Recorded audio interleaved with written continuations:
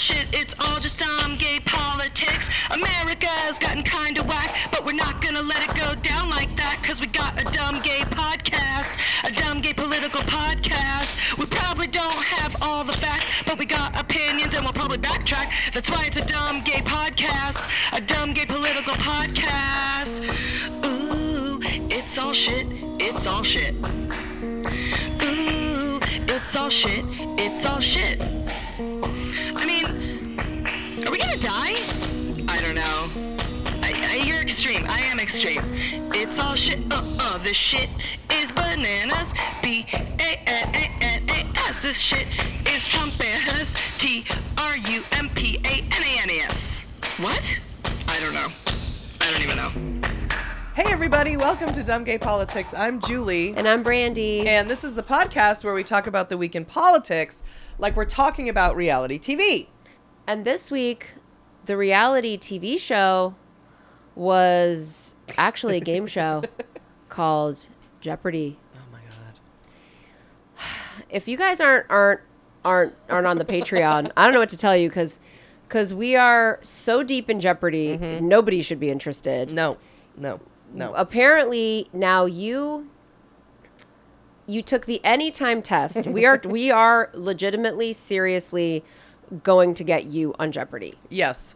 Now, I might be a pawn for Madame Odio. I Right. could be a person who guesses 3 times, get 2 times wrong, and at the end is negative 200 and doesn't get to do Final Jeopardy. That's possible. Well, you will not do that because I will single-handedly strangle you. And by that, I mean I will strangle you with one hand behind the podium. You have to have at least $1. Tiny hand. One tiny pterodactyl hand.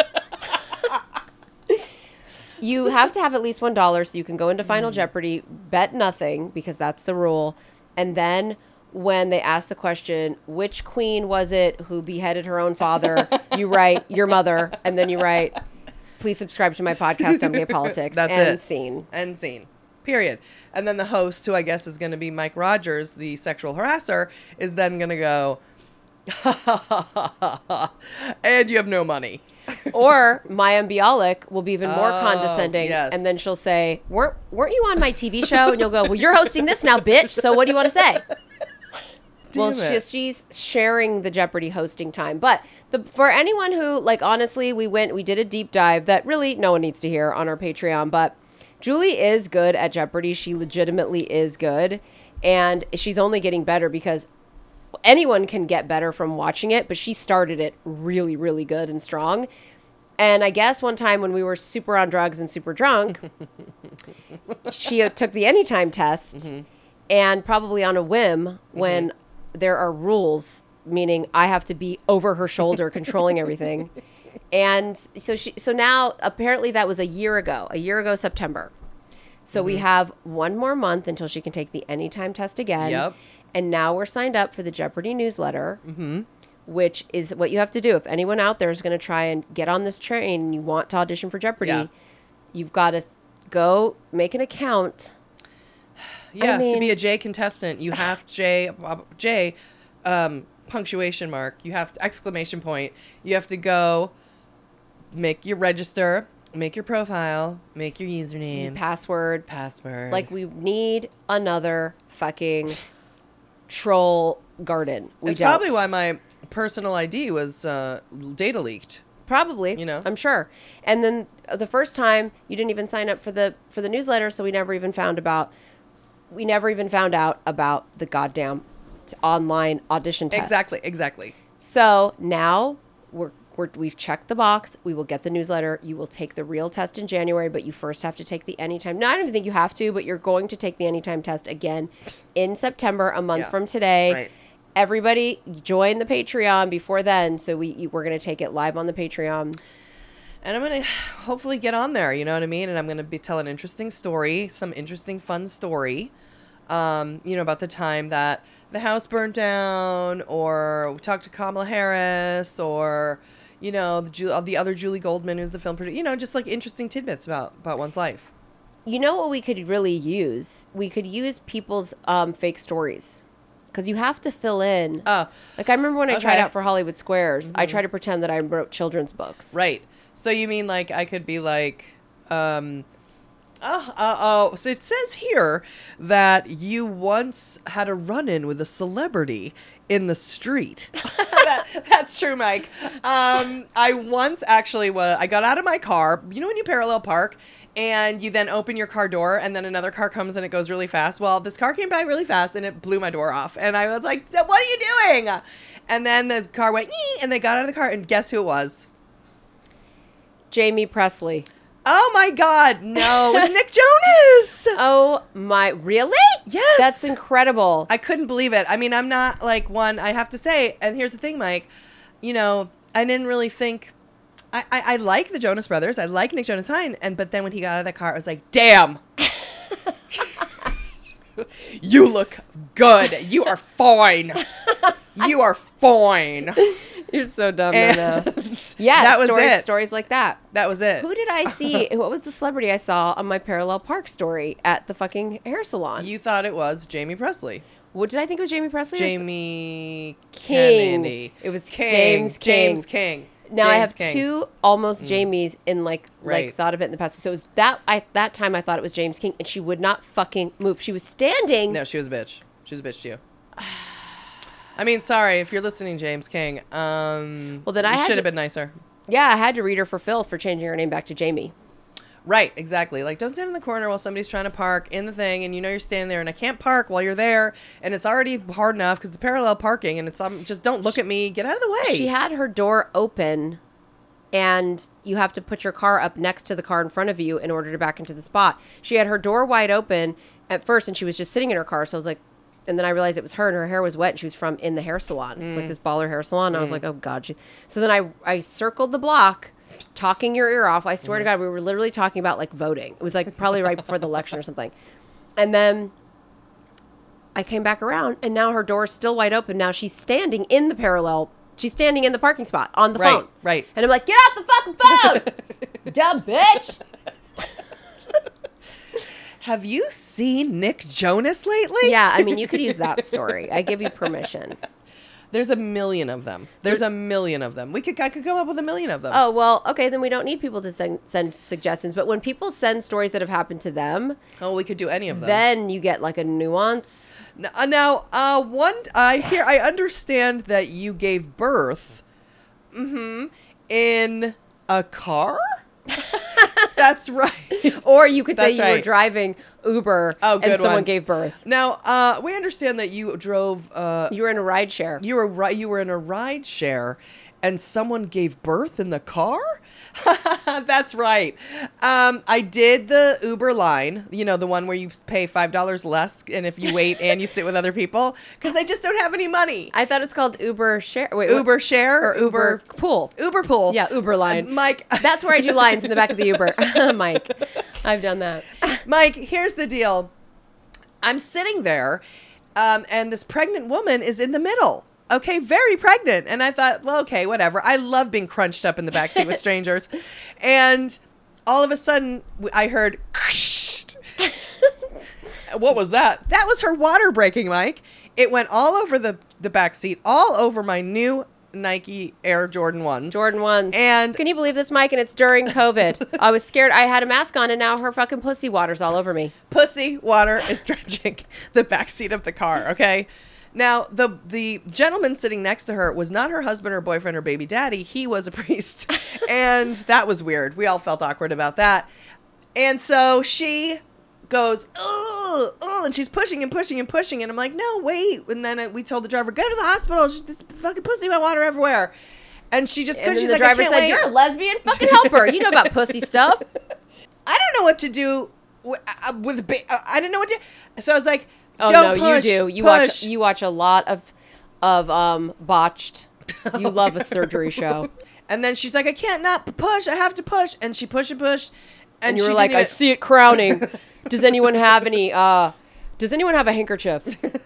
And of course the priest did. Yeah, So the priest right. gave his collar and Oh, a okay. handkerchief and was like, here you go, my child. So now, I don't know, it just slid out. And it was the miracle of life. It was the miracle of life. And now baby you're the slid out. godmother. Now I'm the godmother, yeah. So, you know. And I said, look, thank you. That is, and it was really, I mean, and it really just changed my life. And we like to tell the story because it's so, it's a story of inspiration, Mike. It's a story of inspiration because here we are, just strangers, 3 strangers in a car. Now we're family. It we need flew one out. more story. We can't just have the one strong story. We need another one. So, and we need, you know what, quite frankly, we need a battalion of good stories because Jeopardy's just the tip of the iceberg, you know? It Send sure us your is. stories of you and your friends. Who told us a good story recently? Oh, I heard it when I was in Vegas Okay. for my friend Chris's birthday. One of his friends, who incidentally worked for the Obama campaign, said that she recently had a memory in therapy that she was embarrassed about when her and her friends would go to McDonald's after school and they would get fries and they'd drive around and then they would race at people like they were going to run them over. And she's like, and I just feel so bad about it. I can't believe I did that. And she's like, we would really race at people walking across walks and act like we were going to run them over and scare the shit out of them. Can you imagine? I mean, and if you've ever been in a car when you maybe even like all of a sudden you like woke up and saw somebody walking, you know, you've stopped short in the middle of a cross. You're like, where did this person come from? I almost killed someone. People stop. They don't run in one direction or the other. Oh, you freeze. They freeze. Just like when you're in a car and someone's coming at you and all you can do is just put your brakes on. You don't like try to get out of the way. Right. Yeah. No, she said she feels bad about it, but that could be a good thing for Mike. That is really good. Well, Mike, you know, and I feel bad about it, but in my heyday, my friends and I would go to McDonald's, we'd get French fries, and as we're eating the French fries, we would drive the car really fast and pretend we're going to hit people in crosswalks. We love doing fake hit and runs. We just enjoyed it. We just enjoyed it. I mean, I feel bad about it now as an adult, but then, boy, did we laugh. We did. We really did laugh. And you know, we throw the fries at them, too. Out the window.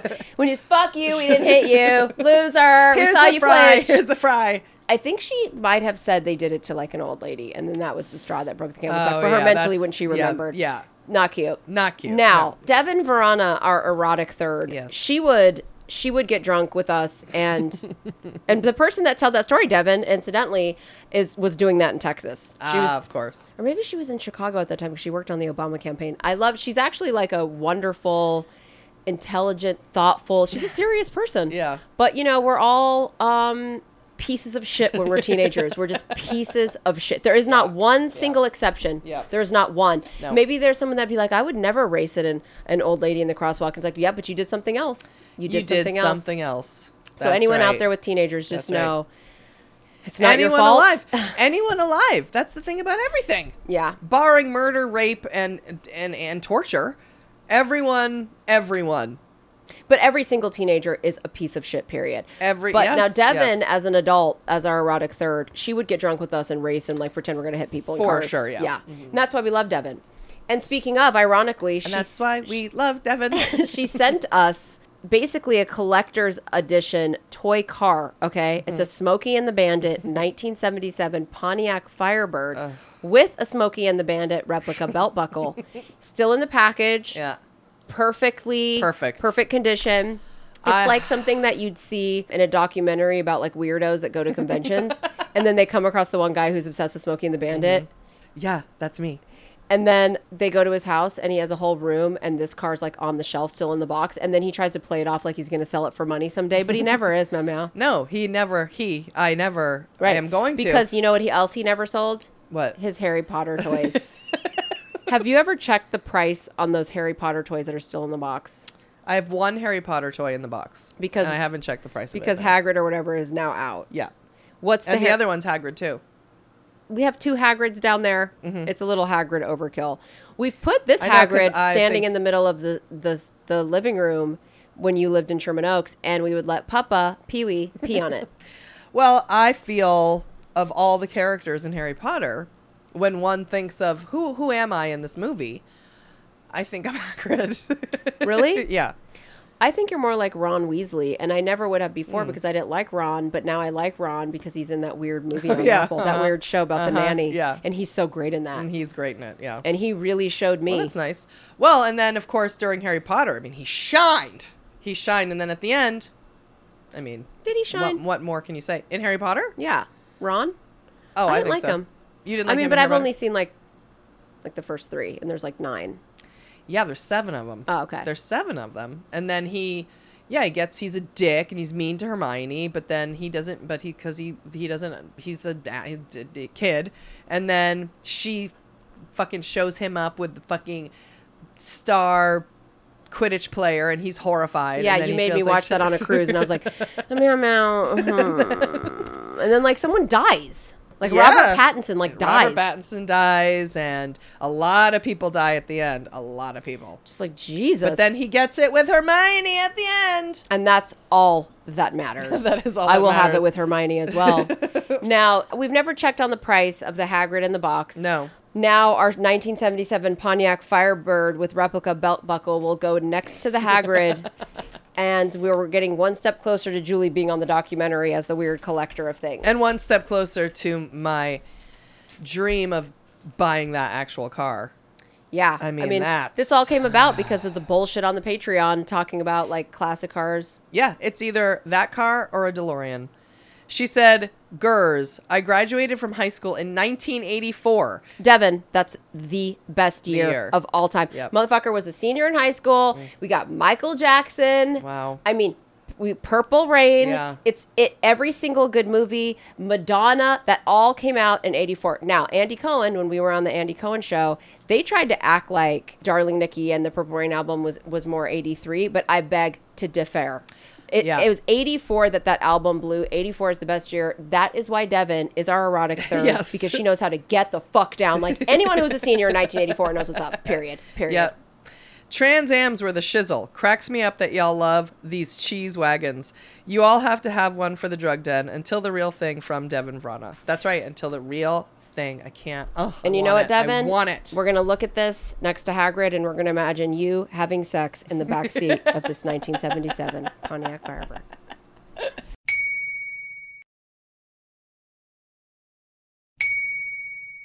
Okay, now it's time for another edition of our Bob Ross Icon series. Every so often, we get the opportunity to talk to someone so major that they require an entire episode, not just one segment. And those are the people that we put in the Icon series. They aren't necessarily famous or widely known, but they are iconic and infamous in their own industries. They are agitators who disrupt big business, the uber rich, and the uber powerful on behalf of all of us regular assholes. So without further ado, let's meet our second Bob Ross icon of Forever 21.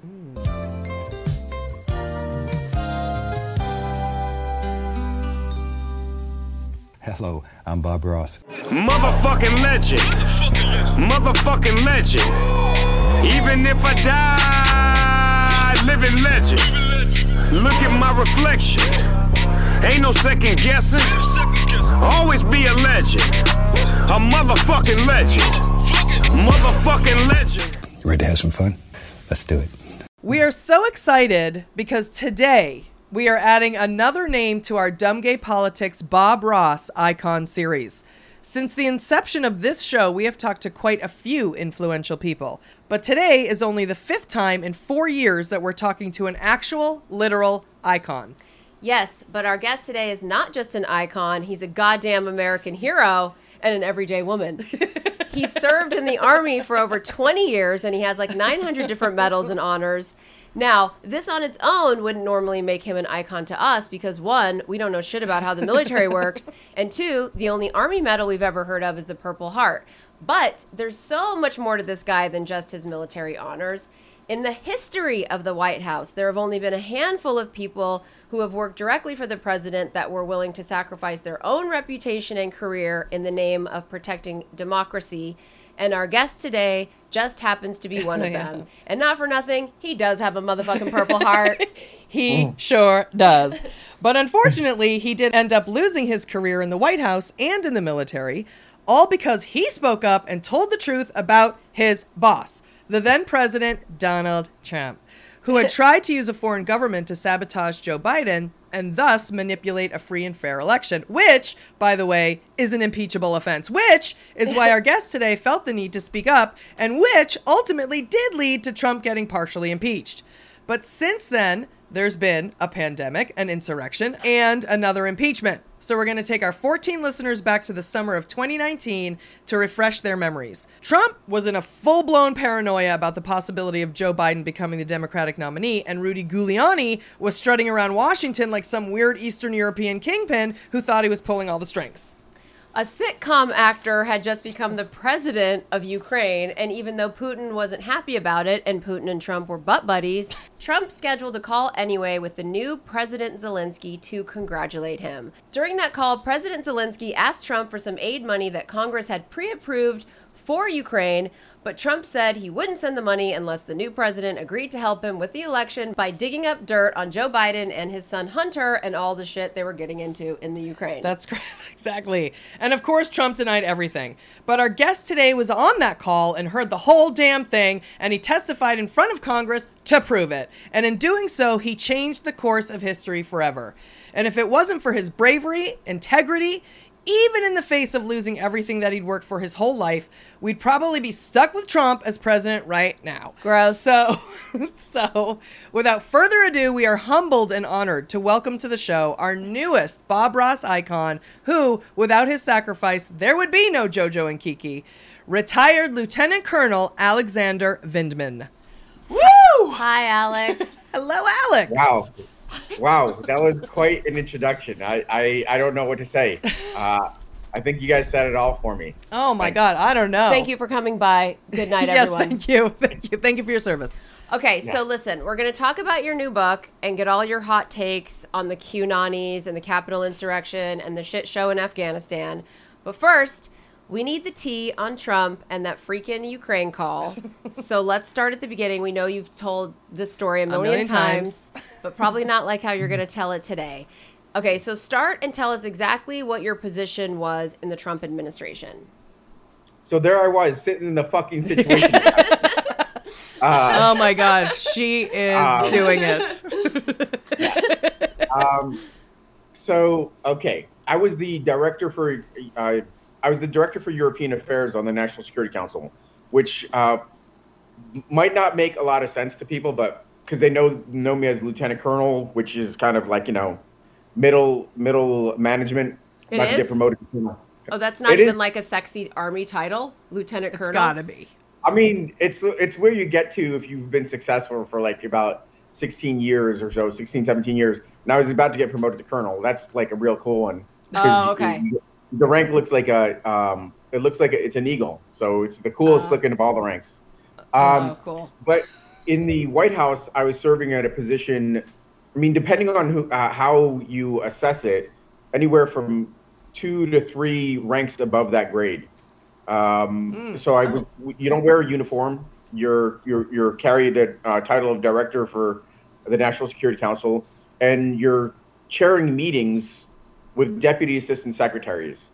And for the Department of Defense, it's actually like 3 ranks because they elevated the deputy assistant secretaries to a 3-star equivalent. So I was serving as lieutenant colonel in a 3-star general, equivalent position, and chairing meetings with these folks. And I was responsible for Eastern Europe, had Russia, Ukraine, Moldova, Belarus, and the that's all Caucasus. considered Asia, right? Russia and all that shit. I like the way you think, Wendy. That's a good slap across the face for the Russians. They like to consider themselves European. Too bad they're not Eastern European, right? I like to point out to them that they're really kind of more Eurasian. They're Asian. And that kind of gets under their skin, but certainly Ukraine, Moldova, and Belarus fall into traditionally what's been considered Europe, Eastern Europe, but Europe. Russia is a massive country with 11 time zones, so it straddles Europe and Asia. Oh, okay. Wow, I never knew that. Now, how did you get this job, and how long did you have it? I got this job because I served successfully over the preceding 20 years. To get to that point, but really, how does one get on the National Security Council? That can't be easy. It's pretty awesome. It's pretty awesome. Yeah. I gotta tell you. So the first 10 years, roughly, I was an infantry officer, troop leader. That's I had a platoon as a brand new lieutenant. It's about 40 guys. Then a company, about 174 guys, 176, I think, actually. and then you had to do all these kind of developmental things, like your basic entry level troop leader type stuff. And then about the 8 or 10 year mark, you're able to compete for these really niche assignments, including becoming a diplomat.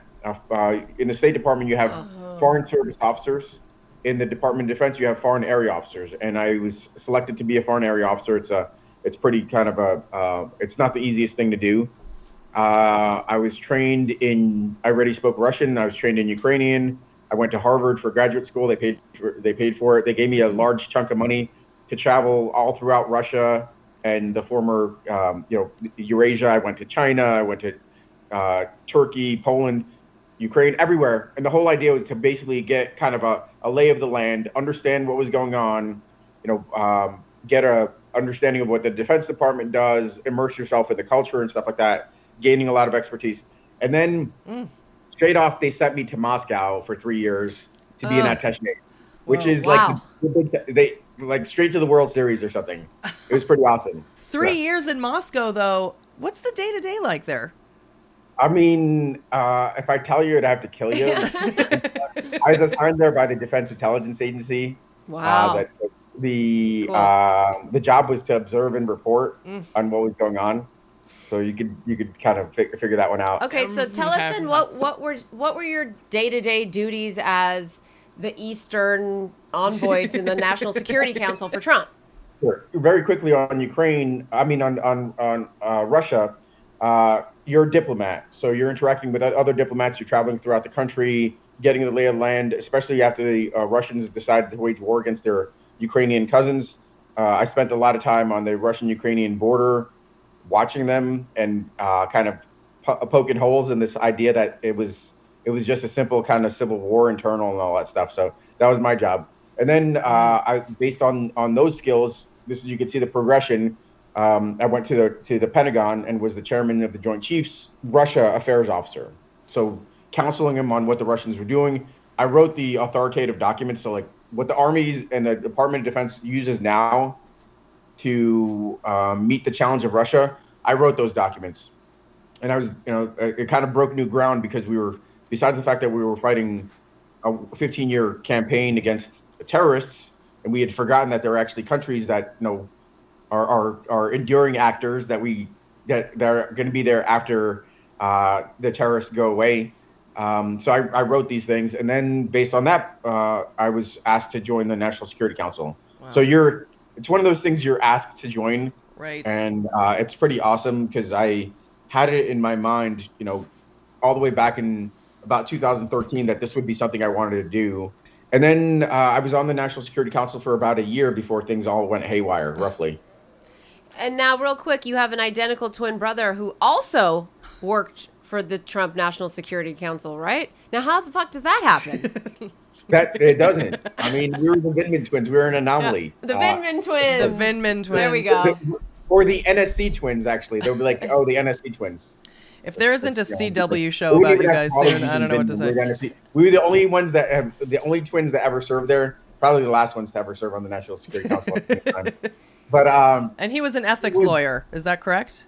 He was an attorney. He's a national security lawyer, an ethics attorney, and he kind of. I mean, I have a good theory on this one. He disputes this, but they hired me about 8 months before him. Oh yeah. For the directorship, which is a pretty prestigious.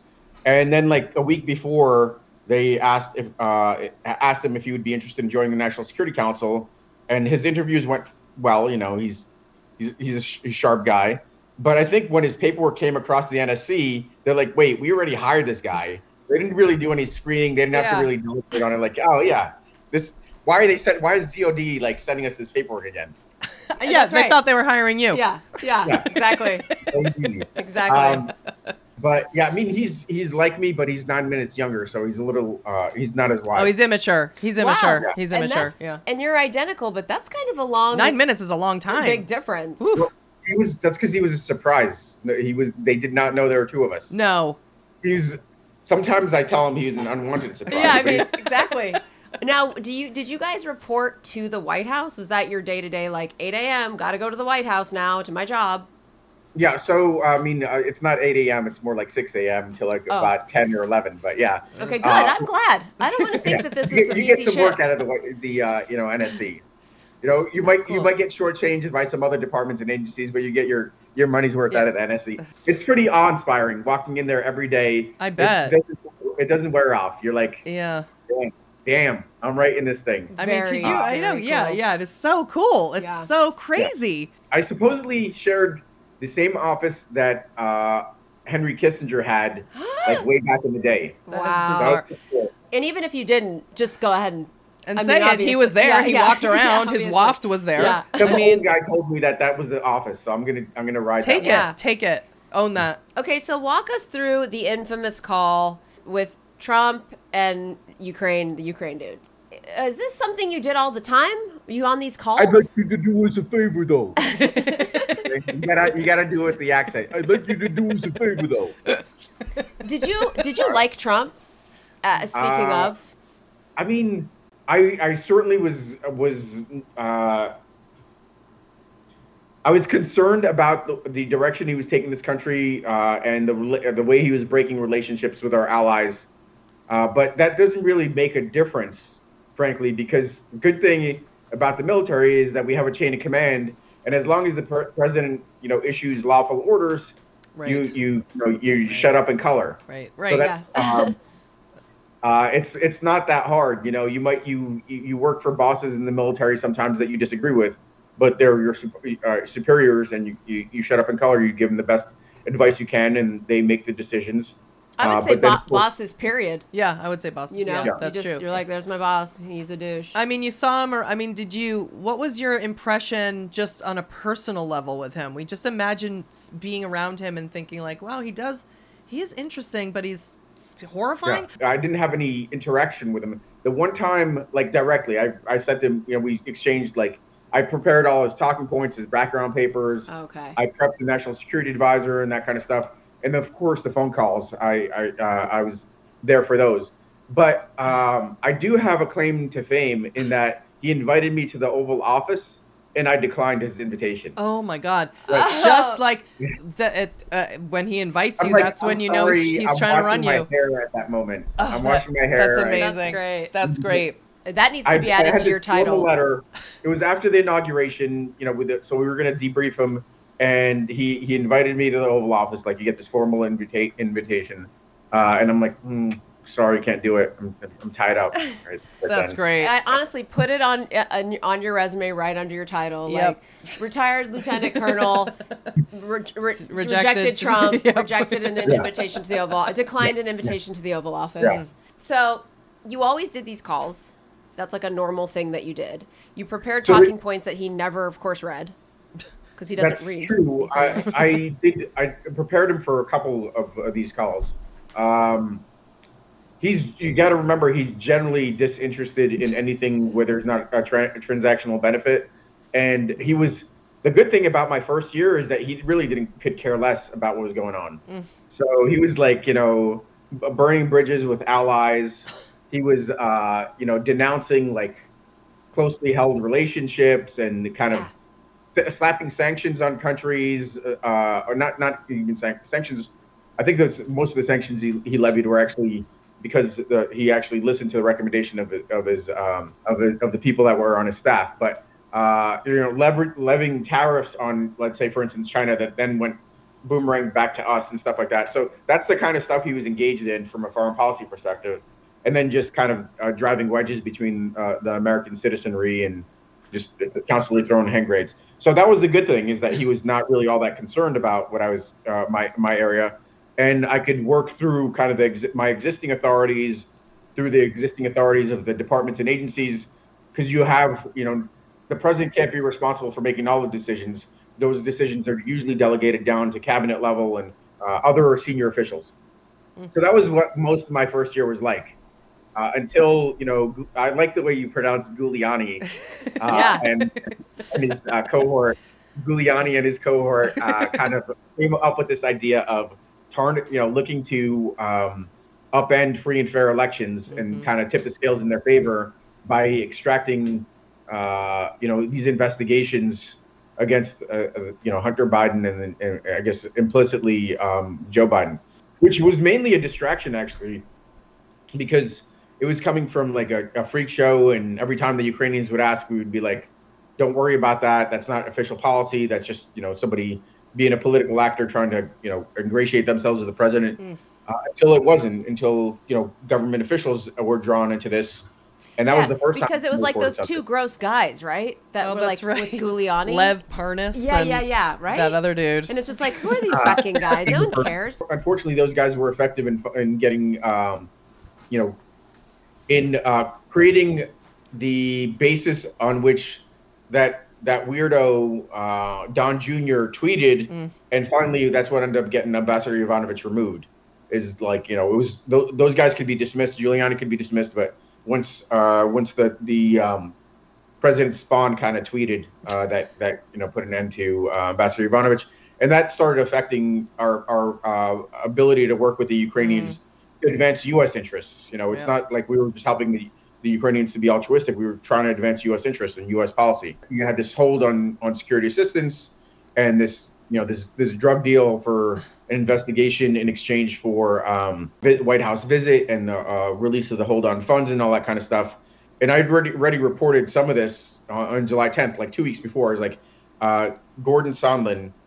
He was like, hey, I got this great idea. Why don't we get Zelensky a White House visit? All he has to do is deliver a investigation into Biden.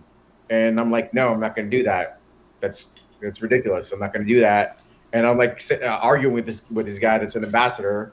This was purely a political maneuver against a potential political opponent of Trump. But the other aspect of this that people often miss. So that's dirty politics. That's tipping the scales, using it was abuse of power to withhold funds that were authorized by Congress. In order to press the Ukrainians to do this investigation. But the other thing to remember is that Ukraine is in a goddamn state of war with Russia. The Russians are killing Ukrainians on the border. And a country is going to do whatever it needs to in order to defend itself, to get the resources it needs to defend itself. Think about this from their perspective. Delivering, even if you're like, you want to do the right thing, all you have to do is announce an investigation into somebody who's not in power, and then you get your $400 million and you get your White House visit. That a lot of folks would have buckled much, much more quickly in order to protect the security of Ukraine. Fortunately, Zelensky was like, wait, this has got all sorts of blowback possibilities. So, I mean, that's the bottom line is that, there was just like the probability of this being like an honest and free investigation that would then deliver goods on an American citizen. How many different ways is that wrong? Even if it wasn't at the time, I didn't even necessarily kind of think about it as, Joe Biden as the political opponent. It's just like the president was asking for dirt on an American citizen from a foreign power. When you're sitting in that room and you're in that phone call, there's like other people with you in the room. Where was Trump and where were you? Like, were you sitting next to him? So no, Trump does not get up that early. He was notorious for basically being in the Oval Office until like 11, unless he absolutely had to be. So he's like, 11?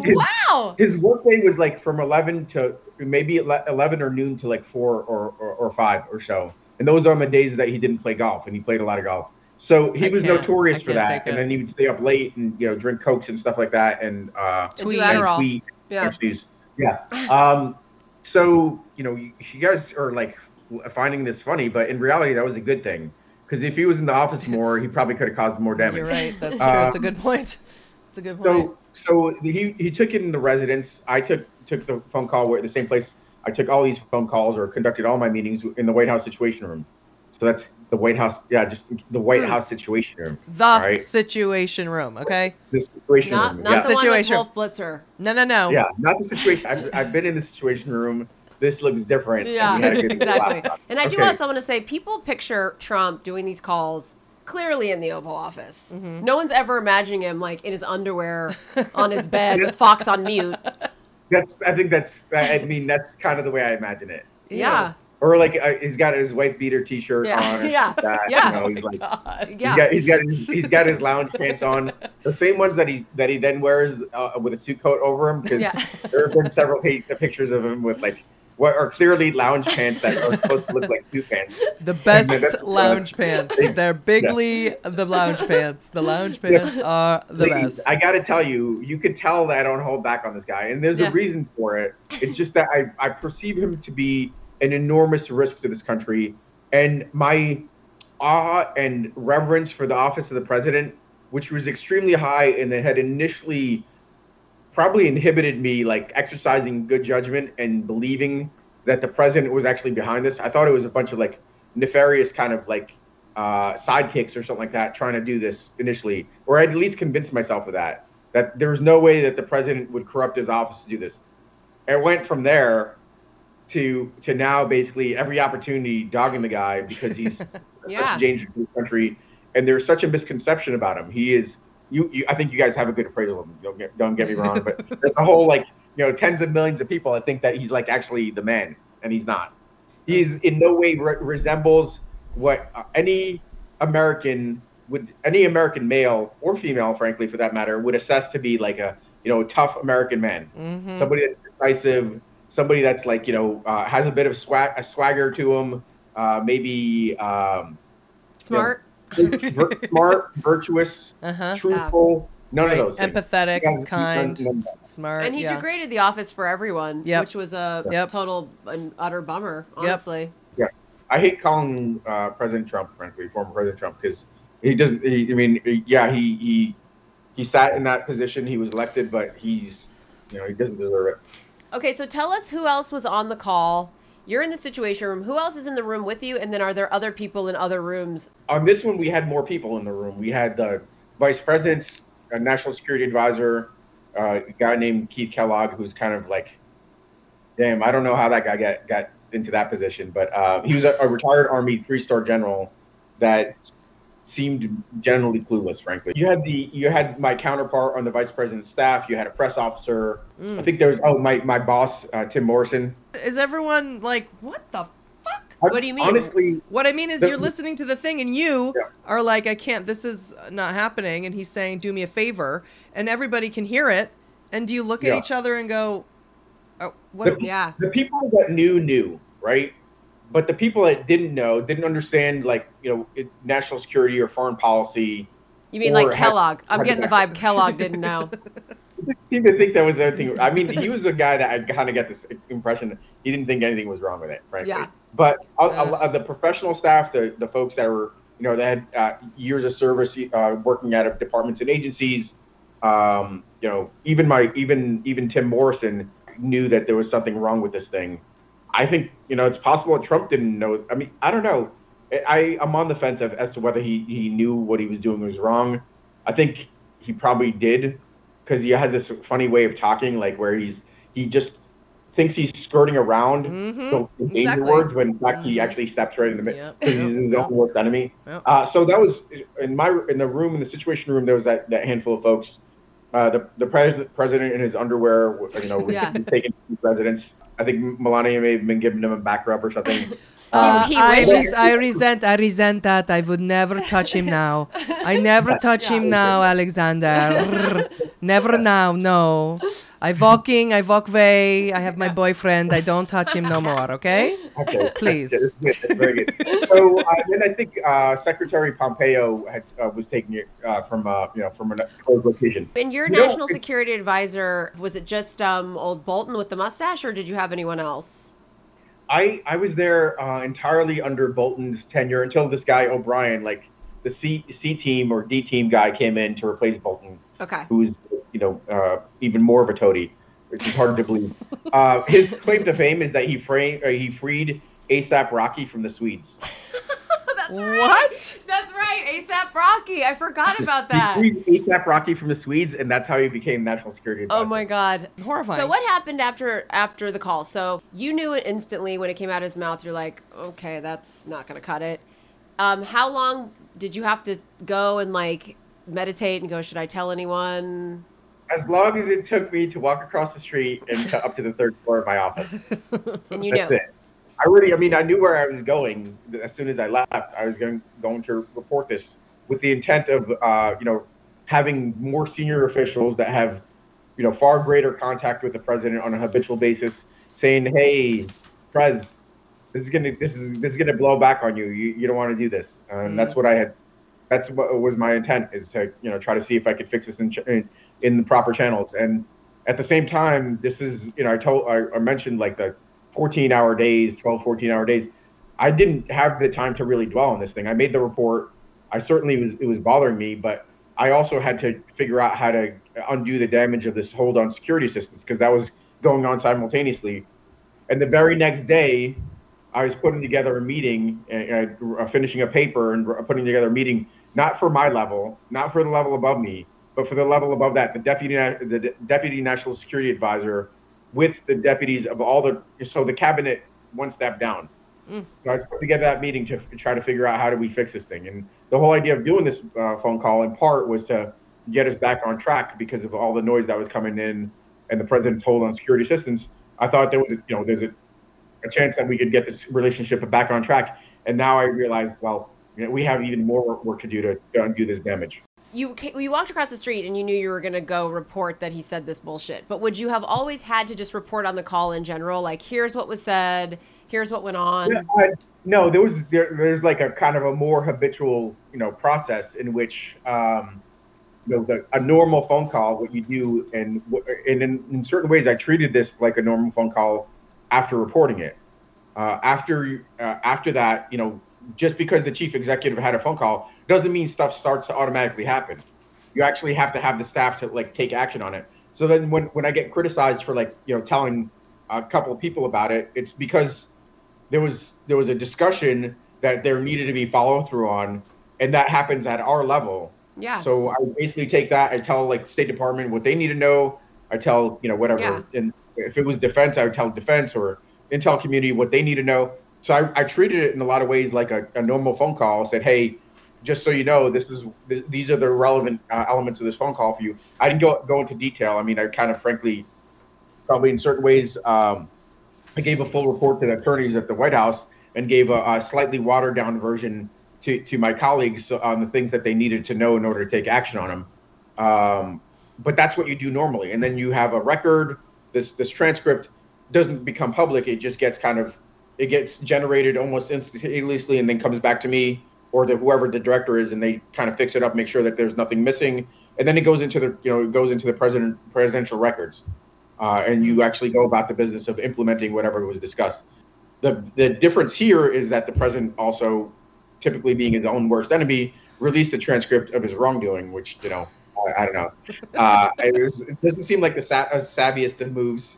Helped probably move the impeachment, the decision to hold the impeachment hearings along. So I reported it because I wanted. There was an element of damage control in their first report that I told the senior officials, including I pulled my twin brother into this. That was kind of a jerk move, He was his ethics official, but I probably didn't even have to drag him in there. I just wanted him as a witness. Yeah, sorry, Eugene. Sorry, Eugene. You need to come deal with this with me. Don't let me do this alone. You need to man up. You need to get my back on this one. Come on. So that was the kind of, if there was a damage control, it was that, because what I perceived the president doing something, certainly awful, but potentially illegal. The rest of it was really policy coordination, the stuff I would do on a daily basis. Be aware of this. We need to understand how the Ukrainians are going to respond to this, talking to the right folks. And then I also talked to that goofball Tim Morrison. I was like, what do we do with this? Is this a change in policy? And he looks at me, he's like, no, we're not taking any action. And you got to understand that this is like a political appointee, in certain ways like-minded with the president. But there were a lot of these things, like the president would just be erratic, offer ill-considered tweets, and we would then wait. We would have to determine whether this is a policy change. The president wouldn't follow through on it. He wouldn't say, actually, I do want to do this. Right. It would be like you'd move on to the next stupid thing. Right. And you would then have to do damage control because policy actually had not changed. He was just saying something. I was going to ask if you were scared, because Trump is a vindictive bitch, and he fires everyone like at the drop of a hat. Were you expecting to be fired?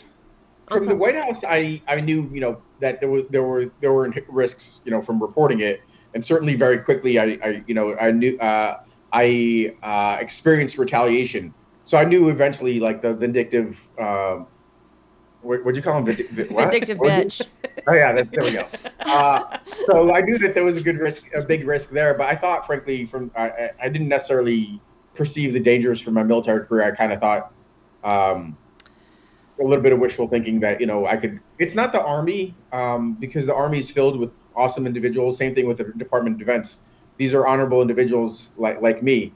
It's the Army leadership that we have now. Some of whom were selected by Donald Trump, and my twin brother was fired from the White House. Oh, so he got fired too? Yeah, he's still suffering some retaliation. And at the same time, Michael Flynn's brother, was elevated in his time at the Pentagon from I think a 2-star to 4-star. Tell me that they didn't think that they were currying favor with the president, and in and putting us out to pasture, they didn't think that they were they were doing something that was going to be careerist and advance their own interests. So that's my issue with the leadership. And while at the same time I completely am grateful to the Army for everything I learned from it and all the benefits I got over a pretty successful career. Really quick, in your book you say that your dad, he at this time, you say in your book he was a Trump supporter. Yeah, earlier I'd say at this time, meaning when all this stuff went down with the phone call, yes. But by the time the president started criticizing me and he got a better understanding, because I couldn't share all the details with him. But when he got a better understanding of all the president's wrongdoing, and my mom forbade Fox News in the house, between those two things, he started to get deprogrammed and said, wait, doesn't sound like he's delivering on draining the swamp, making this country great again, or anything like that. And he parted ways with him. He didn't appreciate Trump, attacking his kid. We were going to ask you Julie wanted to know how you deal with the trauma of this, if you put Trump's face on a boxing thing and taekwondo it. And I shit. need to know. I mean, I don't pay that much mind to him. He doesn't. I have no respect for him or his acolytes. So I really don't spend a huge amount of time. What I do spend a lot of time on is working, with my non-governmental organization. I'm on the board of the Renewed Democracy Initiative, figuring out how to undo the damage that these folks are creating, and thinking about how to bring this country together instead of tearing it apart. Yeah. Accountability, understanding all of the damage that the previous administration has done, and hardening government against these kinds of abuses. So that's where I apply my energies. And do you have a desire to work with Russia and or Ukraine anymore? Work with or work on? Work on. No. So I mean, I've been actually fortunately prolific, writing a number of articles about the threats we face with regards to Russia, China, what kind of support we need to offer Ukraine. There's a famous Zbigniew Brzezinski quote. He's a former national security advisor for Carter, and he said something to the extent of, it should not be underestimated that Russia without Ukraine ceases to become an empire, but Russia with Ukraine subordinated and suborned automatically becomes an empire. So it just becomes a much more capable, potent adversary. So keeping Ukraine out of Russia's grubby mitts, which is where they want to be, right, is something that we should be helping him. Now we're going to ask you again to tell us about your new book. We like to imagine that it's an autobiographical fantasy starring you and your brother as twin Harry Potters and Trump as Voldemort. Okay. I think it's more like a Jason Bourne novel, I think, actually. Ooh. It's called Here Right Matters, which is a line out of my testimony. After Sean Patrick Maloney, the representative from New York, asked the question, why did I think it was okay to call the president out on his shit, to paraphrase. Yeah, I mean, he may have used different words, but yeah. And I explained to him that this country is different. All my brothers have served to kind of advance the interests of the United States, yep, and that Here Right Matters. I refer to Trump when I speak about the book as he's the pivot point, like a plot twist, a foil. He's a useful idiot for my book, actually, to tell the story of doing the right thing under adverse circumstances. And what I do in the book is I talk about aspects of my background, my perspectives being an immigrant kid, living overseas, serving this nation overseas, and seeing combat zones and where things don't matter, where right doesn't matter. What I learned from my experiences in the military, and how all that came together to both report the phone call and the president's wrongdoing and abuse of power, and then how to navigate it afterwards through. So making their initial report is one thing, but then you have to actually follow through on it when the lights are on, and you can't just kind of hide out in the back or something like that. So testifying and then dealing with the consequences of that, starting over. It's like a basically a microcosm of like a macro. Like we all do that, even if you think about like Me Too or any of the things anybody goes through at work or in a situation where there's a lot at stake, and you're like, am I going to sacrifice my own personal integrity, or am I going to fucking do the right thing? Because here, right matters. I mean, honestly, right hasn't mattered for a while. I think during Trump, everybody sort of just, even people who thought that they were fighting for the right thing sometimes would do it in such a dirty way. And the book is so dope in that way. Like, it's not just like the hot goss of all the douchebags you dealt with. It's more like, yeah, that's why you're an icon, because it's not easy to do what you did, and you in fact did lose like a lot of shit. And I'm sure you were worried about your family's safety at a certain point. You had to have been. These motherfuckers that attacked the Capitol, I'm sure they got your number somehow. Yeah, I mean, in a lot of ways, I was, I had some training along the way, especially going to Moscow to understand my personal security needs, and we did have to increase. Like, we had a team, threat assessment team, come out and kind of make sure that we had what we needed with regard to security. They removed all the doorknobs so you couldn't get any poison doorknobs. Yeah, that's right. So, and then it also tells the beautiful story of me meeting NatSec hobbyists, Rachel, my wife, and and all that stuff. Oh, that's nice. That's so sweet. I would imagine most people would walk away from this book thinking, "Shit, we don't have it that bad. It could be worse." That's cool. It's kind of uplifting, and I think, certainly for Don, right didn't matter. Yeah. No. But for a lot of people, it did matter, and a lot of people in government, a lot of people in America, it matters. But I'd say, the vast majority of Americans, it matters. But there are a bunch of loud and obnoxious folks that it doesn't matter for. So, and what I encourage for those quiet people where right does matter, we need to make right matter. Okay. Yeah, exactly. There's a lot of right mattering there, but I've pivoted my pure right matters to make right matter tagline. Okay. So I'm going to have two taglines. That's really good. It does matter. So before we let you go, let's talk about what the next chapter holds for you. Are you going to be an orthodontist, or what are we looking at here? You guys need a tech support guy on this pod. I mean, I'm open to possibilities here. Yeah. Absolutely, absolutely. We do. Do you want to do IT? Are you doing a doctorate in IT? If you are, we could use an IT guy. I'm lecturing occasionally, kind of guest lecturing, stuff like that. I'm working on a doctorate. I'm at a think tank, a DC think tank, doing some consulting, and then kind of just still trying to figure out what exactly is I want to do. I've got, as my wife describes, like about 5 different jobs at the moment. Yeah. So I need to probably settle on 1 or 2 of them at some point. But I do like being my own boss. I don't like, I'm not accountable to anybody. If the boss is a dick, it means I'm a dick to myself or something like that. Yeah. It's your next book. It's your next book. I on my very first day out of uniform, I wrote an op-ed in the Washington Post. I said, I want to be active on advocating for public servants that too often don't have a voice of their own because they're in government. I want to keep writing about and counseling on foreign policy and national security to advance U.S. national security interests. And I also want to hold people accountable. So especially like the military folks in Congress that have failed to live up to their oaths of office, call them out, or help people that are running against them and stuff like that. Those are things that I'm involved in. I mean, everything you're saying is like everything that we want to believe that government is. And people get cynical and we talk so much shit and we make fun and whatever, but I want you to know from my heart what you're saying is so meaningful because we don't believe that exists.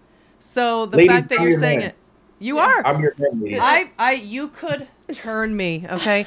You are What you're saying is so. It just doesn't. We haven't heard these things. Yeah. I mean, certainly Joe Biden got in and Kamala Harris and all that, and that excites us particularly.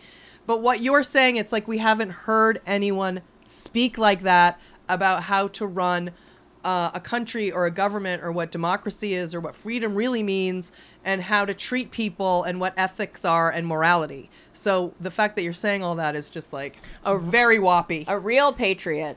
An Yes, actual patriot. Exactly. It's exciting. Tell our 14 listeners where they can find you and fan out and buy your book. Twitter at A Vindman. That's my biggest platform. I'm on Instagram. Somebody stole my name, so I had to do Here Right Matters. It was probably Russian. I reported him after I established it. Here Right Matters is my Instacart Instagram. Yeah. I handle. Exactly. Great. Perfect. And then let's see, AlexanderVindmanBook.com is the website, and at all your favorite bookstores, Amazon and all that kind of stuff. Okay. For the book. You guys get the book. Everybody cool is reading it.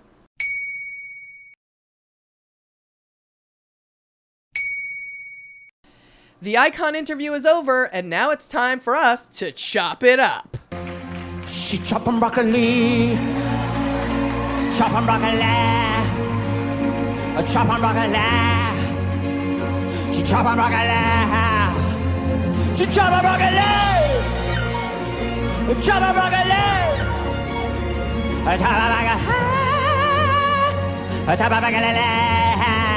Lieutenant Colonel Alexander Vindman. Wow.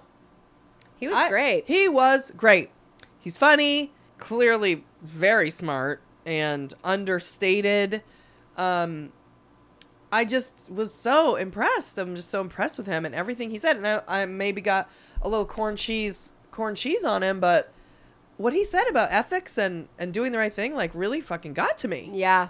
It really did. Honestly, like, the book is inspiring. It's as inspiring as he is. It doing the right thing, and particularly speaking truth to power. And it wasn't even just to topple like a giant. It was just to do the right thing. A lot of times it's really thankless. Yeah. The person who does it really doesn't get anything out of it, and the person who did the wrong thing never really has any consequences or gets punished. Right. It's more about just living with your fucking self and not becoming a person who can live with that kind of thing day in and day out, because that's when your soul starts to degrade and shrivel and erode away, and all of ours did a little in 2020. And I think, like, it's funny that this all happened in 2019 and then 2020 sort of came and went, and now he's here with this book and we're reliving this pre-pandemic thing, and I'm finding it really, really, really inspiring. Yeah, I am too. He's sort of like spearheading or opening up the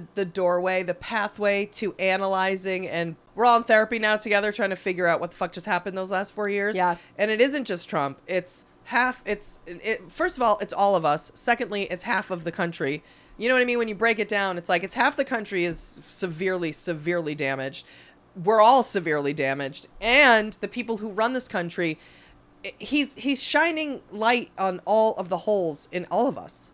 I love it. Yeah, I love it. Me too. And I feel like we didn't get into it because we didn't have time. And honestly, it's a long interview. We could have talked to him for a whole nother hour, and we didn't. He's actually he talked about that organization that's doing the bipartisan situation to heal. And we've heard kind of a lot of things like that. And even, let's say, people have been sort of talking around that for a minute, but he actually could be the leader to spearhead that because his dad was a Trump supporter, and we did a ton of research on him, and we got the distinct feeling that he was most likely a Republican prior to when he entered. And a lot of people in the fucking military are Republican. That's just the way it goes. And Republicans put money into the Defense Department, and they all want money for all their gear and their shit, and so they like Republicans. They're usually Republican. We can only assume he went to work for the National Security Council as a Republican. Then he got severely turned off to Donald Trump. And like a lot of Republicans during that time, they weren't realizing that people were being radicalized on Facebook and Fox News, and they're sitting around like, this is just a temporary thing. This guy sucks. He's on everyone's nerves. Apparently he wakes up at 11 and stops working at 4. He's a total douche. And when he leaves, we'll all go back to being Republicans. And clearly that's what Alexander Vindman thought. And then he blew the whistle. He was really an inadvertent whistleblower. And I don't know if that was clear in his interview with us, but he didn't mean to blow the whistle. He only just wanted it to be handled internally. And then it became this big thing. Right. But then the Republicans talked shit about him. They said he wasn't a patriot. They said he was a traitor. All of Fox News talked shit about him. And then, to add insult to injury, because Fox News is one thing and the Republicans in Congress are one thing. When the Army kicks you out, now you're looking at Republicans aren't what you thought they were, and they've completely changed, and the whole scene has changed. And there's got to be a lot of people out there that are looking around like, well, this isn't what it used to be, and they didn't realize it, and somehow something's going to wake them up. And I think he's just the person to maybe like deprogram some of these people like he did with his dad. Right. I don't know how you don't listen to his story and not just the story. It was the story, then what happened, then what he did, then what he went through, then coming through it, and then being able to look back and go. And that's why I keep asking, or I kept going, trying to get to the point of like, you heard Donald Trump say that, and do you look around the room and look for the eye contact for everyone in the room being like, what in the fuck just is going on here? But that isn't happening because they're all as rotted and corrupt as he is, and the rottenness has devoured so many people in this country. It's astounding. And its power, absolute power, absolutely corrupts. And we got liberals on it too. We can of course. Yes. It's always going to be the powers that be. And it's always going to be there, and that's fine. But right now it feels, or at least through Trump, it felt like it was the majority. And now it is where, with JoJo and Kiki and with him and the things with things that are being exposed and revealed and are happening, it's like, oh my God, we were living in a house made of termites. Yeah. Literally a house made. You want to talk about cleaning the swamp? Girl, that wasn't even, the swamp would be a delight to live in next to what we realized. You got to tent the house. We've got to tent the house.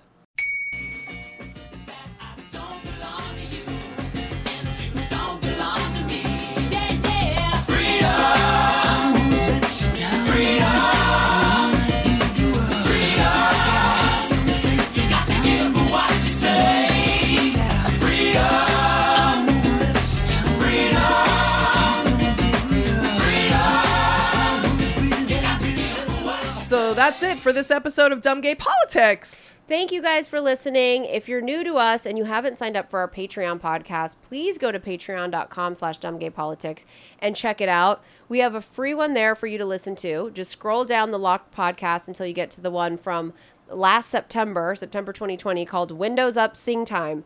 There's no ads or structure or anything resembling a real show. And we don't talk any politics on our Patreon podcast. We are still very offensive and annoying over there, but it's just in a more organic, unprepared, what's the point of this podcast? Go get some fucking content kind of way. Right, Memo? That is absolutely correct. And guess what? Congratulations. We do 2 a week.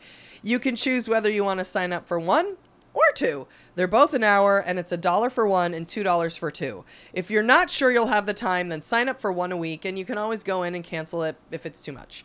Or you can easily upgrade to 2 a week if you decide you want more. And you can easily cancel when we become too insufferable for your ears. It's not some stressful contract. It's $1 fucking dollar. Patreon doesn't lock you in for life. It's so easy. You have all the power. You want to talk about starting about empowerment and activation? Do it here. Do it now. We got you. And then you can import the Patreon podcast right into your regular podcast player. Right. You don't ever have to go to stupid fucking Patreon again as long as you live. Yeah. God knows we don't want to. And as always, it's been real and it's been fun. But mostly it's been gay and it's been dumb. And iconic. Iconic. How'd you do, I? See, you've met my faithful hand-in-hand. He's just a little brought down because when you knocked, he thought you were the candy man. Don't get strung up by the way I look. Don't judge a book by its cover. I'm not much of a man by the light of day, but by night I'm one hell of a lover. I'm just a sweet transvestite from transsexual Transylvania. Let me show you a rhyme and maybe play you a sign. You look like you're both pretty groovy. Or if you want something visual that's not too abysmal, we could take in an old Steve Reeves movie. I'm glad we caught you at home. Could we use your phone? We're both in a bit of a hurry. Right. We'll just say where we are, then go back to the car. We don't want to be any worry. Well, you got caught with a flat world. How about that? Well, babies, don't you panic. By the light of the night, it'll all seem alright. I'll get you a satanic mechanic. I'm just a sweet transvestite from transsexual Transylvania. Why don't you stay for the night? Or maybe a bite. I could show you my favorite obsession. I've been making a man with blonde hair and a tan, and he's good for relieving my tension. I'm just a sweet transvestite from transsexual Transylvania. Hey, I'm just a sweet transvestite from transsexual Transylvania.